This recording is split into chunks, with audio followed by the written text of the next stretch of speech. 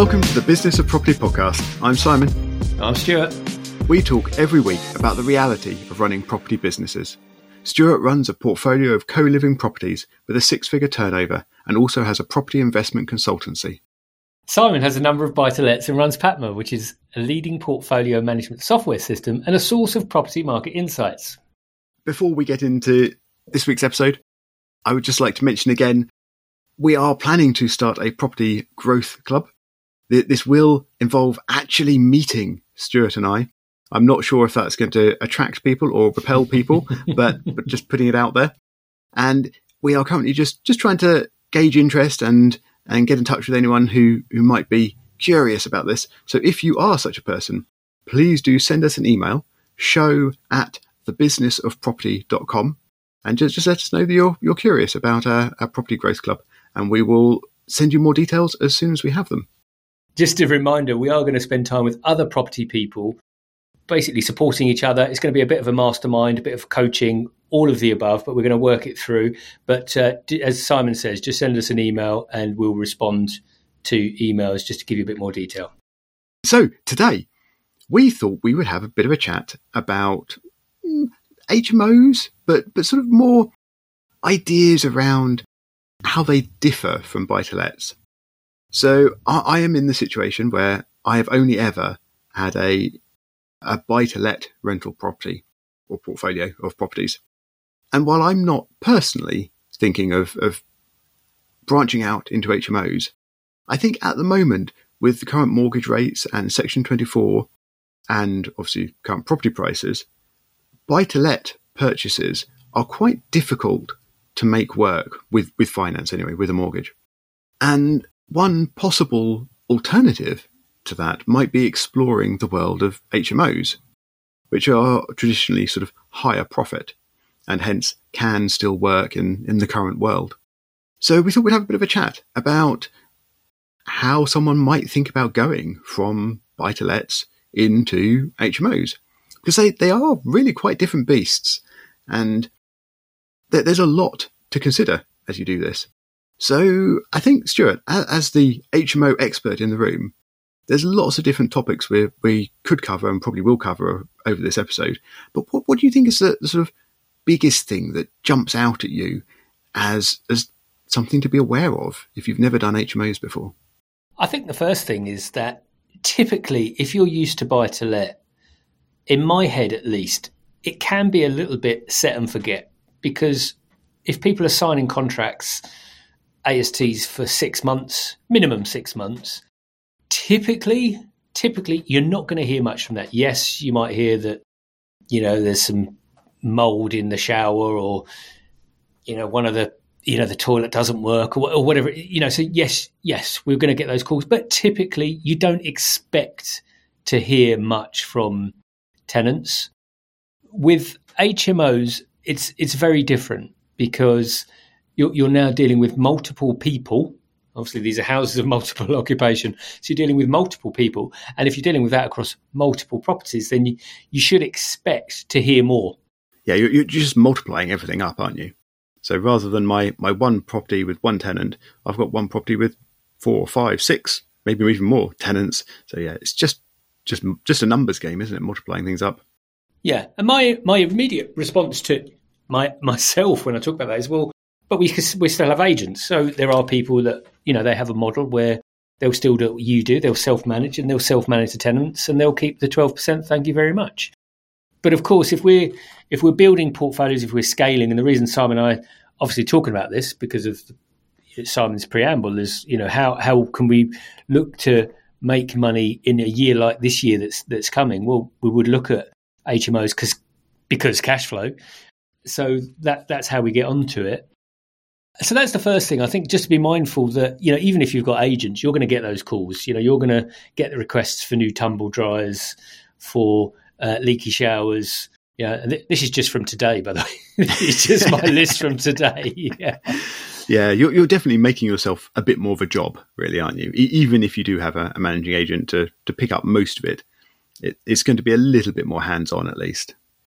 I wouldn't go so far as to say hands-on, because again, my properties are more than 200 miles away, so hands-on isn't something I get. But you will be requested to at least triage. And that means if you're a very busy person already, sometimes throwing in these requests in can be a bit too much. But there are always ways, systems and processes to deal with it. The first agents I used, we set up a system whereby I said, if anything costs less than £100, just do it. Don't ask me, just do it. That's changed now, to be honest, because once they spent 100 times £100, just these little things, you thought, hang on a minute, this is adding up a bit. I was like, why are you spending £100 an hour every hour?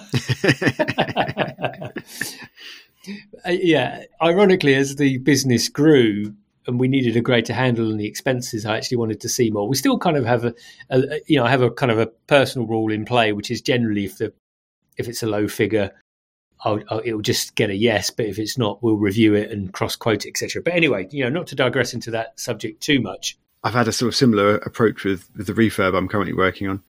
So through the process, various things are cropping up, and each thing is a new tap here or changing the tiles here, and yes, it's just a little bit and things. But if you don't do it, it'll stand out, and things say, yeah, it's only a small amount, and yeah, then they send me the changes invoice, and suddenly it's £5,000. You think, how did that add up? Yeah, and exactly, and that is exactly how it works. It's it's the dripping tap effect. It's the death by 1,000 cuts, and they're the ones that catch you out. But anyway, so the first thing to think about is obviously I think, in summary, they're more noisy. They're going to be more noisy than buy to let. That's the first thing. The second thing is where to buy. I think that's always a big question. People talk about is like, where should I buy? And my methodology was typically to look at university towns, not necessarily for student accommodation, but because in those kinds of towns that this way of living has already been created. There's going to be for want of a simpler phrase, a cohort of people out there that have already lived in shared co-living spaces. So it's not going to be a surprise to them. You're not bringing something new to market. No, and I think certainly recollecting my university days, there's always sort of a portion of people who go to university who then want to sort of stay in that area because they become attached to it and things. So I think there will always be a little bit of sort of overflow of young professionals as well who have just come out of uni but like the area, want to stay there. Perhaps they're going on to study a PhD or something, but also some people going into industry and just staying in the area. So yeah, I think that's a good plan. And in simple terms, the local economy thrives on retaining as many of these students as it possibly can. And in a lot of student towns, there will be within those towns or the satellite areas businesses that employ people that have been students in that town, because it's the way that some towns actually is grow through the student population that they've brought through, and are able to retain some of those. So yeah, there's a group of people that can do that. So that's something I look for. Now, funnily enough, that has changed over the years. So in the town I looked at, the student population actually decreased over the last several years. However, since COVID and certainly back end of last year, beginning of this, student numbers seem to be rapidly on the increase. International students is increasing again. So students is good. I'm not necessarily advocating for student properties, but I'm just saying that, yes, it can work. So full disclosure, my portfolio used to be 2/3 student, 1/3 working professionals. It's now the other way around. And that was because COVID. We just decided to flip what we were doing to hopefully mitigate the risk, and touch wood, that's what happened. So we're actually now 2/3 workers, professionals, 1/3 student. So once you've found your area and you've actually checked and you think there is a market for HMO rooms as opposed to whole property rentals, presumably you just go out and find a nice big house with lots of bedrooms, or four or 5 bedrooms, and buy that, and there you go, rent them out by the room. Is that how it works, Stuart? And that is the end of today's episode, because that's how easy HMO investing is. What do I do with all of my time? Yeah, sadly not. And that leads us to the first question. And actually, I will do a flowchart, I think, one day, because that's how sad I am, like a little flowchart that we can share with our email subscribers. But the first question really is existing HMO or buy a property to convert? That question will be determined by a number of different factors. Number one is, have you got the cash to buy a property and refurb it? Tick. But more importantly, and one that's higher up than that, is will you be able to buy a property and convert it to an HMO? And you'll have heard us talk about this before. Have a look through the episodes. But Article 4 direction is a direction which most of us agree with. It's absolutely, it's trying to protect local environments from becoming 100% populated by HMO properties. So something we agree with. So that will determine how easy or not it is in your area of choice to buy and convert. If your area is Article 4, under Article 4 direction, it will be very difficult, not impossible, but very difficult to create new HMOs. So, and again, I'll just be clear on that, because sometimes we hear no and we think it's impossible. It doesn't mean it's impossible, but it can be near as damn it. And if that's the case, then you will have to buy an existing HMO property. The good news on that side is that what you will find, certainly this year, I would imagine, is a lot of landlords that are looking to offload properties, particularly those that are fed up. And, Simon and I talked at length in the last 2 episodes about buying in personal names. And what I do think is, there's a lot of landlords that are just tired with the amount of regulation that's coming to the market, particularly those landlords that maybe have 1, 2 or 3, didn't really grow it any further. So there will be properties out there that just need some TLC, which you can upgrade quite quickly. So that's kind of, again, a snapshot view of how I would approach it. Is just look at it. If it's in an Article 4, what's the market like for existing HMOs? If that's quite dead, then it may not be a great area. You might need to widen your search. And that's also something you can do. Just maybe rather than looking in central town, just widen the search a little bit further to a non-Article 4 area and just have a look for hospitals, businesses. Is there an Amazon distribution centre nearby? What we're not looking for is what you might look for if you were buying buy-to-let, which is, is there a school nearby? Because those things are less important to people in HMOs, co-living spaces, because typically they're going to be single. And I say typically because we do have a number of couples, but typically they'll be single, possibly couples, but rarely with children. Yeah, I think children in an HMO environment is probably asking for trouble. So one of the sort of common questions or thoughts around HMO is whether you end up with ensuite or shared bathroom facilities. I mean, obviously the kitchen facilities are always shared, and there's going to be a shared lounge as well. But the bathroom facilities, you can go either way. And do you think it matters particularly, or do you think you have to sort of play that by area and the local market? Well, I always put myself in the shoes of a tenant, regardless of what we're doing. And I think ideally, if you were a tenant, would you want your own bathroom? Absolutely. Yeah, absolutely. Because you don't have to, run across the hallway, with a towel wrapped around you, whatever it may be. So, yes, the aim would always be to have an HMO with en-suites or to convert it to have en-suites. And that serves 2 purposes. Number one, I believe, from a business perspective, that means you're going to get higher room rates. And from an occupancy perspective, it means you're much likely to be occupied more of the time. And if there are a lot of other HMOs in the area, then that, hopefully you're one step above a number of them because you've now gone above average. The caveat that I always apply to that, and I certainly do when I'm doing my own or with other people, is to just quickly do the calculation of what that would cost me if I had to add an ensuite and the works that go around that.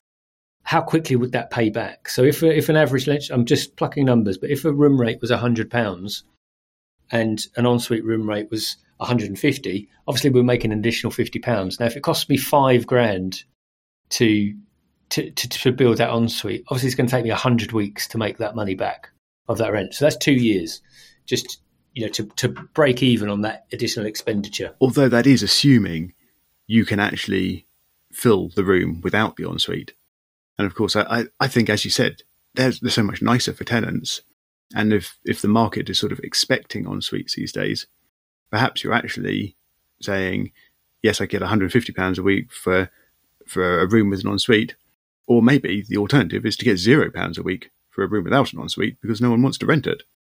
Well, I've never experienced that. I've never experienced a room where you get no one that wants it. And, it's a good question. And one day I will actually work out how many en-suites we've got in the portfolio, because we do have a lot. I've got one property with 13 rooms. They're all en-suite.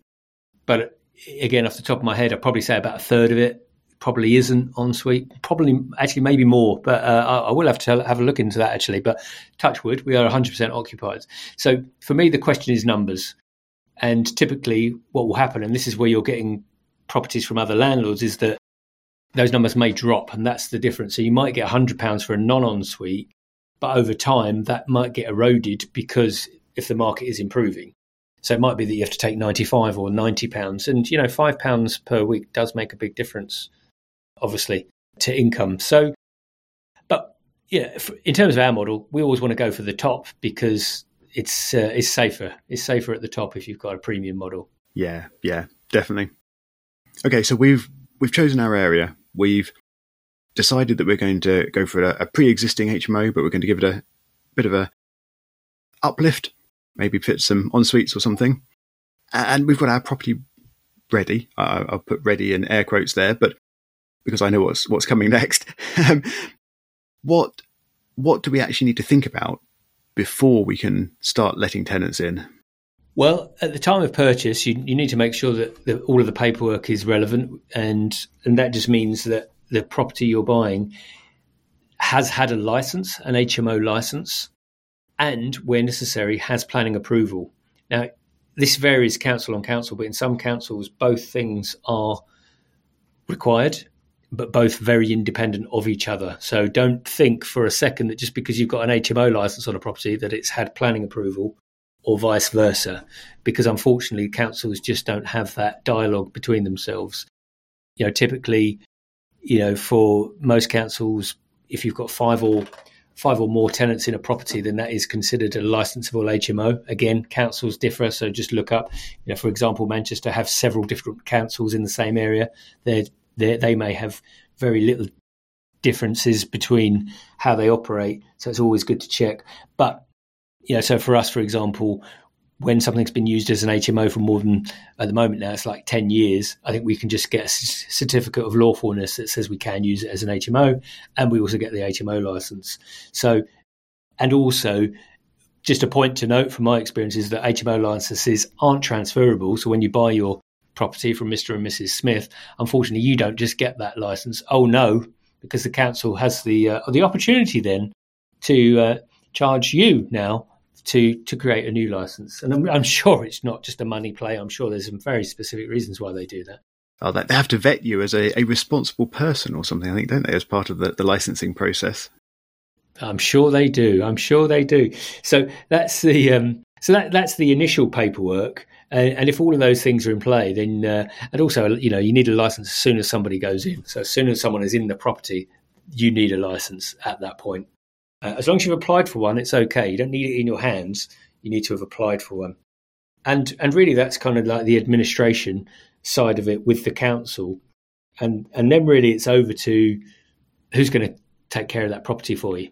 Who's going to look after it. I wonder if I might interject slightly. Although having said that, maybe you would do it the other way around. So I was thinking that, well, if you're setting up a buy-to-let property, you've got some compliance things to think about. So you've got to have a gas safety certificate if there's a gas supply. You've got to have an EICR, so an electrical safety certificate. You've got to have an EPC before you can rent anything out. But that's pretty much it for buy-to-let. And I think HMOs have some extra requirements. I mean, obviously there's licensing, which we've talked about already. But that's not the only extra thing for HMOs. And I was thinking of sort of perhaps you'd do that before you got an agent or someone looking after it involved. But you mentioned them earlier, so maybe they would actually help you with some of those compliance bits. So how could that work, and what are those extra compliance requirements? Yeah, it's a good point, actually. I tend to get the agents involved. Even sometimes I got them involved when we'd literally only just started knocking a wall through, because what I want them to do is start marketing the property as soon as we can. And particularly if it's a big redevelopment, and when I say big redevelopment, I just mean everything's going to be brand new, then they can start getting people interested before we've even, because some people might be looking 2 months in advance of when they're looking to move. However, you're absolutely right. The agents can also help with all of the above because they might have the contacts. So to do the standard things, gas safeties, electrical installation and so on, you've also got the PAT testings for all the electrical items in the property. The one that kills me every time is the fire risk assessment. Again, in multiple properties, if you've got, and also emergency lighting. So we have that in a number of our properties. That's an ongoing one. In fact, in some student properties now, some of them we have to pay for a weekly smoke detector test. And, that might cost £5 per room. I'm trying to remember. It might cost £5 per property per week. And at first, £5 doesn't sound bad, but then you times that by 3 and you times that by 50, and the price suddenly goes up. So, there's all of these little things that we need to think about, particularly in the multi-let properties.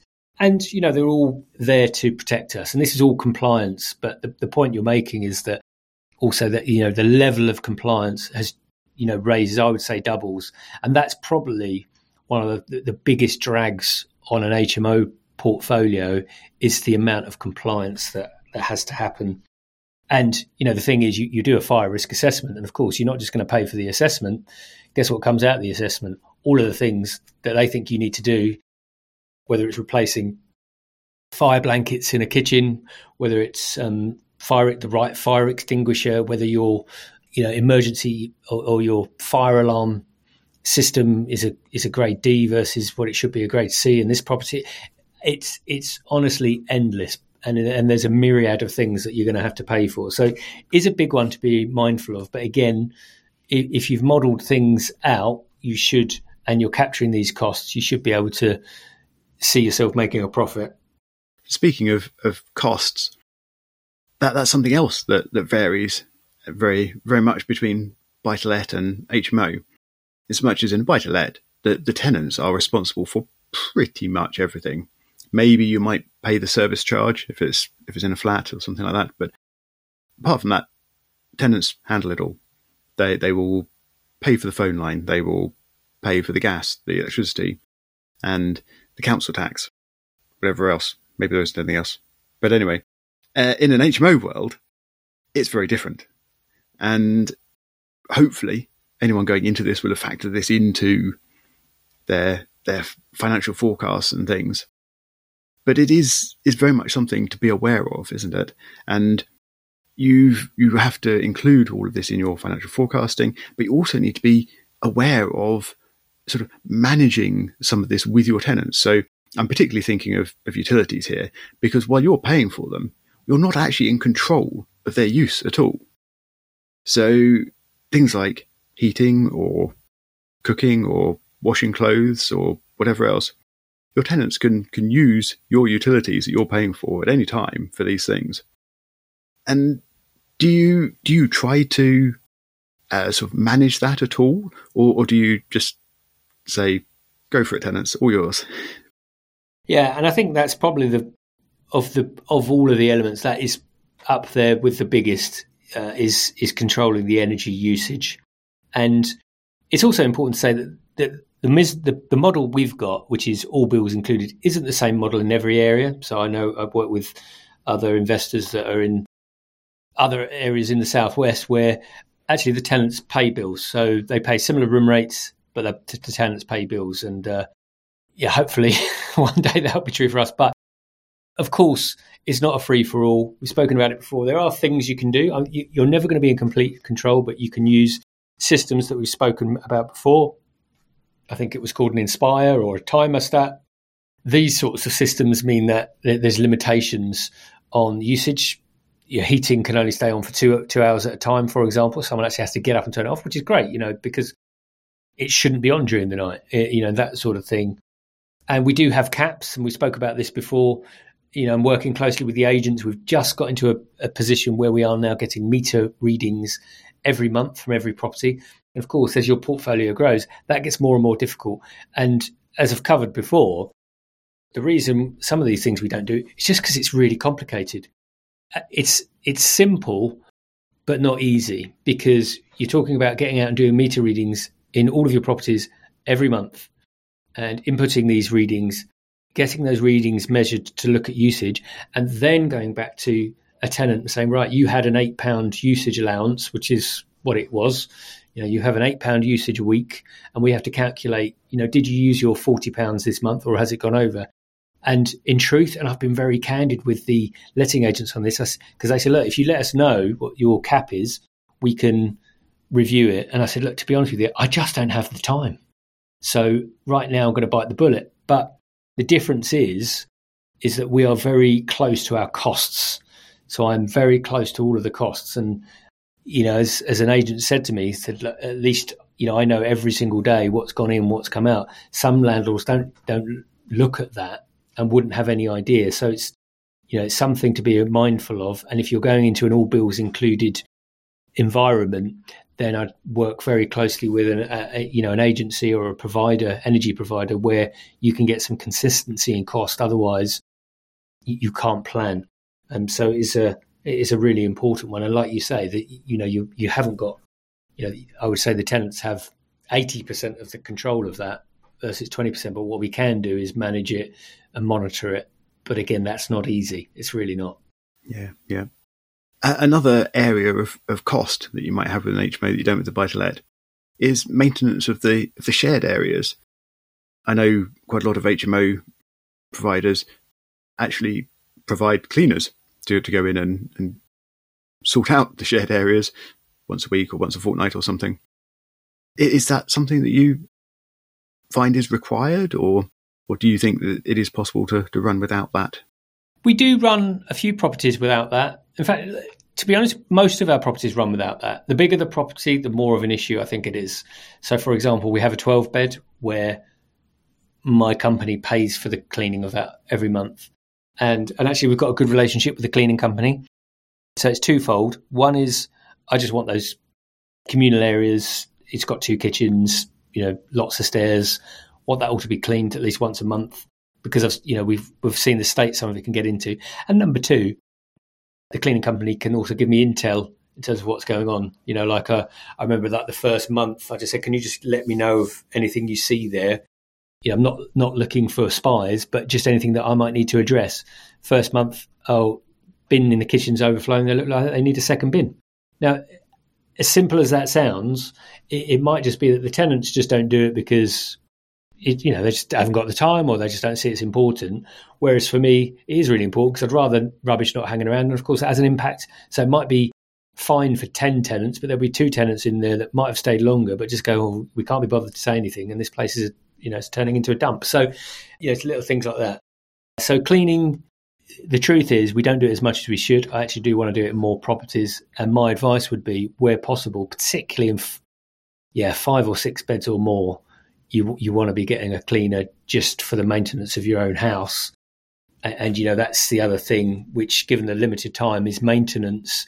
We've had lots of learnings on that in terms of just getting someone around once a month to do all the little bits, look at the gutters and that kind of thing. Because typically, if you're looking at HMO properties, you're looking at bigger properties, as stupid as that is to say, but you're looking at bigger properties, typically going to be older. So what can we do in advance before it's going to cost us a lot of money? But, the benefit is the cash flows are better, but it's going to be more of a challenge. But, in terms of my sort of final point, I've worked with a couple of people, and, when they've talked about HMOs, I asked them what they currently did, and they had buy-to-lets, and some of them might have been earning, £400, £500 per buy-to-let, which, as you say, they're not worrying about multiple tenants. They're not worrying about bills. They're not worrying about all the things that I'm worried about. And I just said, do you need to think about it? I mean, like if, for example, if an HMO was going to net out at 750, would that extra 50% of net profit be worth it? And that's always something to be thought about. However, in the climate we're currently in, more often than not, clearly, the HMO cash flow is going to trump buy-to-let cash flow, depending on the area. And depending if the challenge, as we know, is getting buy-to-let to work right now because of if you're going to get a mortgage. If you're a cash buyer, different state of affairs. But if you're a mortgage buyer, then it's going to be more and more challenging. Indeed. And on that bright note, it's time for us to finish. So thank you very much, Stuart, for sharing all that fantastic HMO knowledge. if you think there's anything we've missed, if you've got a question about HMOs or anything else property related, in fact, please do reach out to us. Get in touch. You can reach us on @bizofproperty, that's @BIZ of property on Twitter, or you can email us, show@thebusinessofproperty.com. Stuart and I will be very happy to read any questions and either answer directly or answer on a future episode. You can also visit thebusinessofproperty.com for all of our past episodes and show notes. And we look forward to talking to you next week.